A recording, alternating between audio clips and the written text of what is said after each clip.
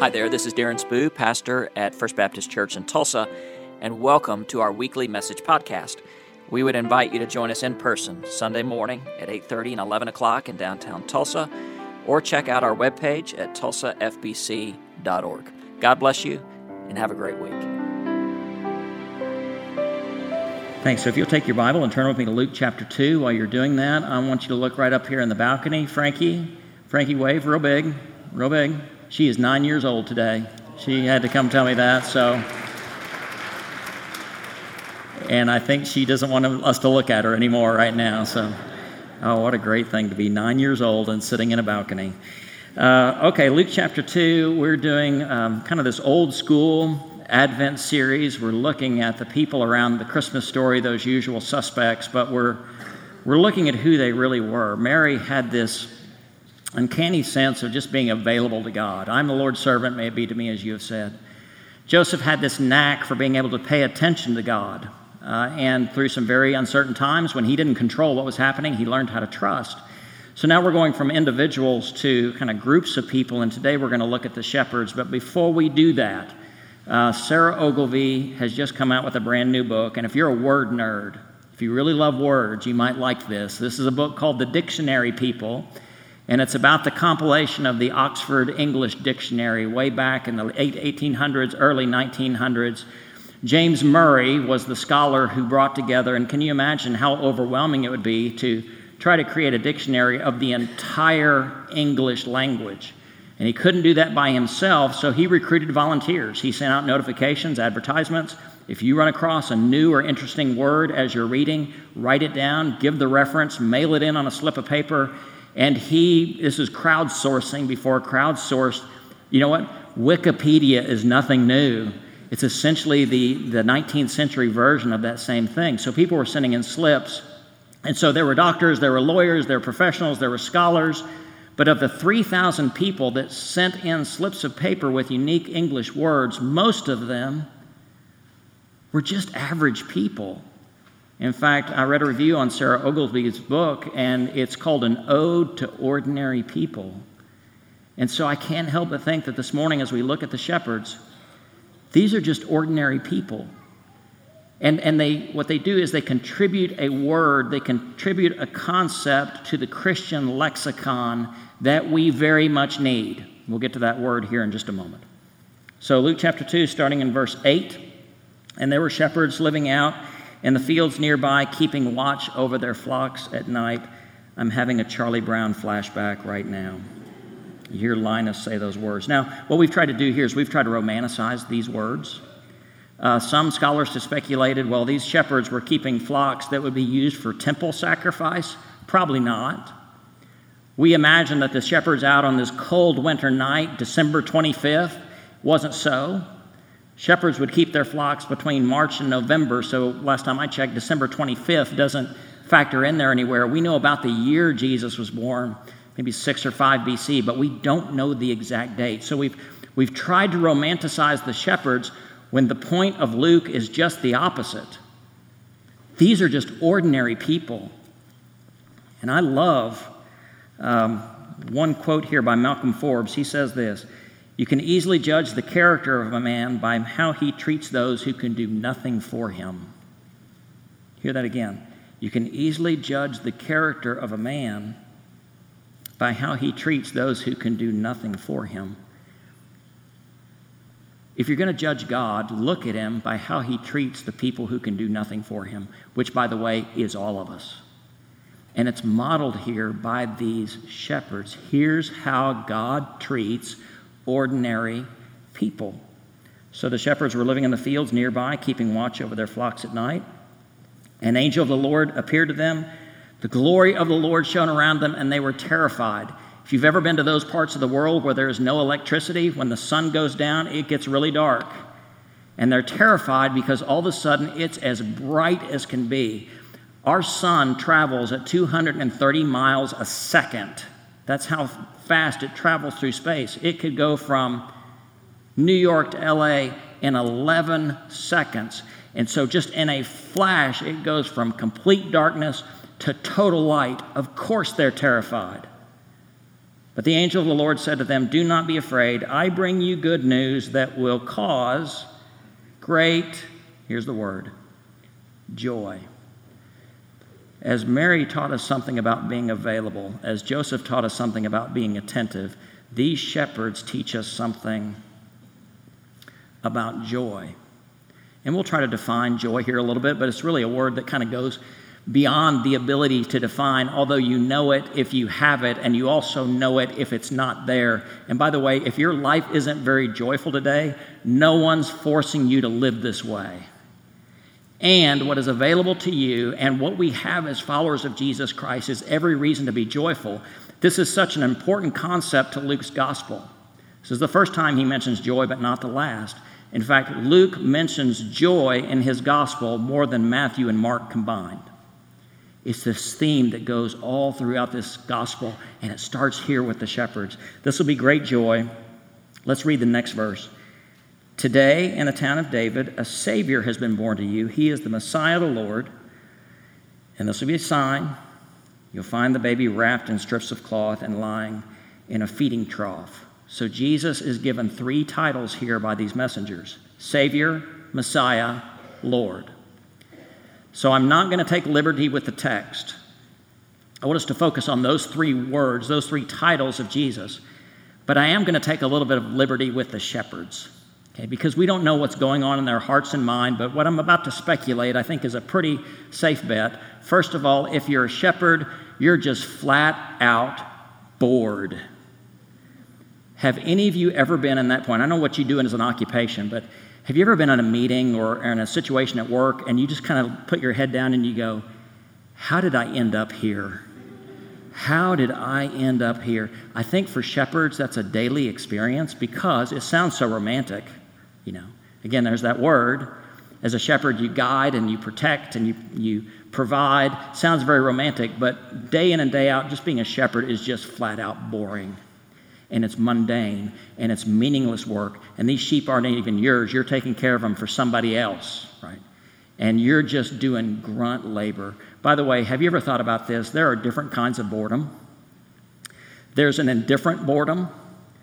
You've probably experienced this when you're at home, you're sitting in front of the TV, you're bored, and you don't care. You're like, yeah, so what, I'm bored, I'm just going to flip around, and it's okay. Then there's an apathetic boredom. This is one where you've just kind of given up. Have you ever walked into a high school classroom and seen apathetic boredom? Have you ever walked into a church and have seen apathetic boredom? Don't become those people, all right? Of course, that's never happened here, right? Yeah. And then there is hostile boredom. Hostile boredom is what you feel when you're stuck in a traffic jam and it's not moving, you're bored stiff, or when you're on the airplane, you're on the tarmac, you're not going anywhere, and you're about to crawl out of your skin boredom. I don't know which breed of boredom the shepherds felt, but I think it's probably that last one. It's, I'm stuck here, I'm not moving, I'm not going anywhere. And so with the message of this angel, the angel says, don't know if he or she, why did I stumble into that one? Theologically, angels don't have gender, okay? So the angel says there is a Savior born to you, a deliverer, that you don't have to live your life in a rut anymore. And so whatever else joy is, it's a jolt. Raymond Brown was in an ambulance going across London to the hospital. His heart rate was 190, potentially fatal. London is notorious for the potholes in its streets, unlike Tulsa. Why are you laughing? So the ambulance is speeding down the road. It hits a pothole. Again, his heart rate is 190. He and the EMT both fly in the air and bang back down, and his heart was reset to 60 beats a minute. He said, I will never complain about London potholes ever again. It saved my life. Sometimes we need that jolt. If you're bored out of your mind, there is a Savior who has been born to you. There is a deliverer who has been born to you. And it's not just about living in your little world. It's about living in eternal life. Joy is that jolt that we need. I could also imagine, more than just being bored, if I had to guess about the shepherds, I think that some of them were bitter too. I mean, you can't be in a low-end profession sometimes and just not become bitter. I tried to think of an illustration this week of bitterness. This is the best I could come up with. I think this is actually pretty good. I was driving downtown this week, and my windows were fogged up, so I turned on the defroster. I thought, what would it be like to drive in a car if all the windows were fogged up and maybe even frozen? There's that thin sheet of ice, and you couldn't see outside your windows. What happens if you would actually start driving that way? From your view, you're the only one on the road. Well, you know what would happen. You would end up banging into and running in a lot of people. I think that's what bitterness is when the windshield and the windows of your life are fogged over and frozen up, and you can't see anybody but yourself and your own situation. And here's what happens. You end up hurting other people. Damaged people damage people. Hurting people hurt people. Wounded people wound people. And so if you're on the receiving end of that, listen, just realize most of the time when people hurt us, it's really more about what's going on with them than us. We can't fix that, but what you can make sure to do is you can make sure you're not that bitter soul. And if you need to ask somebody, do, and don't be surprised with the answer that they give. Now, to those of us who are bitter in this room, Jesus is Savior. He's also Messiah. Messiah in the Greek, it's Christos, Christ. It means anointed one. And in the Older Testament, there were three very special people that were anointed. Prophets, Samuel was anointed as a prophet. Priests, Aaron was anointed as priest. And king, David was anointed as king. Prophet, priest, and king. Jesus fulfills all of those offices. But not just these special people, but ordinary people were anointed too when they were ill, when they were sick. Anointing was used to soothe the wounds of people. It never ceases to amaze me whenever we offer an anointing for healing, for me to pray that the middle aisle just fills up instantly. I wish I would have had the forethought to do it today, but so many people in our world are just flat out hurting. But you don't need me standing in an aisle with a vial of oil to know this. The anointed one can anoint you.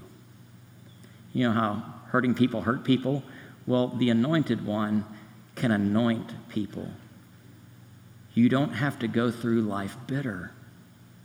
There is a source of joy and healing that comes to us in Christ. So, yeah, I'm a Baptist. I'm going to alliterate here. So the shepherds bored, the shepherds bitter. Shepherds were probably just beat down. In fact, shepherds were considered on the low end of the spectrum of occupations.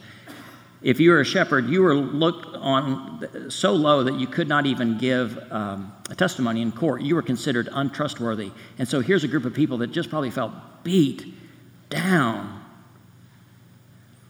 So in the middle of the Pacific Ocean, don't know if you know this, there's what's called the Great Garbage Patch. Because of the way the ocean currents run around the coast, it kind of creates this vortex that pulls all the trash into the center of the Pacific Ocean. There's so much trash, most of it plastic. Get this, it's the size of the state of Texas. That's how much trash is floating around the ocean. And you may look around and you may feel like you're just surrounded by trash. Can I tell you, you're not? There is one who's been born who's a treasure. He is Savior. He is Messiah. The third title is Lord. I could trace that word all the way back to its beginning. In fact, I whiteboarded that just a few weeks ago, a couple months ago. That word traces all the way back to Moses at the burning bush when he says, "Tell me your name." I am Yahweh, translated the Lord. Luke talks about Jesus in the highest term possible. God has not now come in a bush. He has come in the form of a baby. And he is the treasure men and women seek. So, verse 15, the angels had left and gone into heaven. The shepherds said to one another, don't overlook these words, let's go. We have a standing joke around our house. We were in Branson a couple of years ago. We were staying in a very nice cabin, and we'd been there for a couple of days. And it's kind of the end of vacation. You're ready to get home. we're sitting around about 7 o'clock that evening and go, hey, we'll leave first thing in the morning. And then my wife said, if we packed up, that could take us about 30 minutes, and we could sleep in our own beds tonight. And so my kids joke with me because I became this new individual in the next 30 minutes. Go, go, go, go, go. I couldn't understand why they were looking at their iPhone when they needed to get the sheets off their bed, get loaded up in the car. I'm like, let's go. Am I the only one that feels like that on vacation? When it's time to go, it's time to go. Let's go. It's this urgency and this determination. Let's go. Okay, that didn't connect with anybody. I won't use that illustration ever again. You feel the same way. I know you're in church and you're like, I'm good. I'm never going to do that. I know you. We all have those edges. So they hurried off and they found Mary and Joseph and the baby lying in a feeding trough. Now here's where we're going to take a stab at joy. When they had seen him, they spread the word concerning what had been told about this child, and all who heard it were amazed at what the shepherds said. So they were exuberant. Part of joy is just being overwhelmed by the magnificence of God. And we're going to have times like that where God's magnificence, you feel it, it oozes out of your pores. There's that joyful expression. But joy is not just about the emotion, because look at Mary. Shepherds returned glory. Oh, excuse me, I've skipped verse 19 is where I wanted to be. But Mary treasured up all these things and pondered them in her heart. Joy is not only about magnificence. Joy is about mystery. And sometimes people get real exuberant with their joy.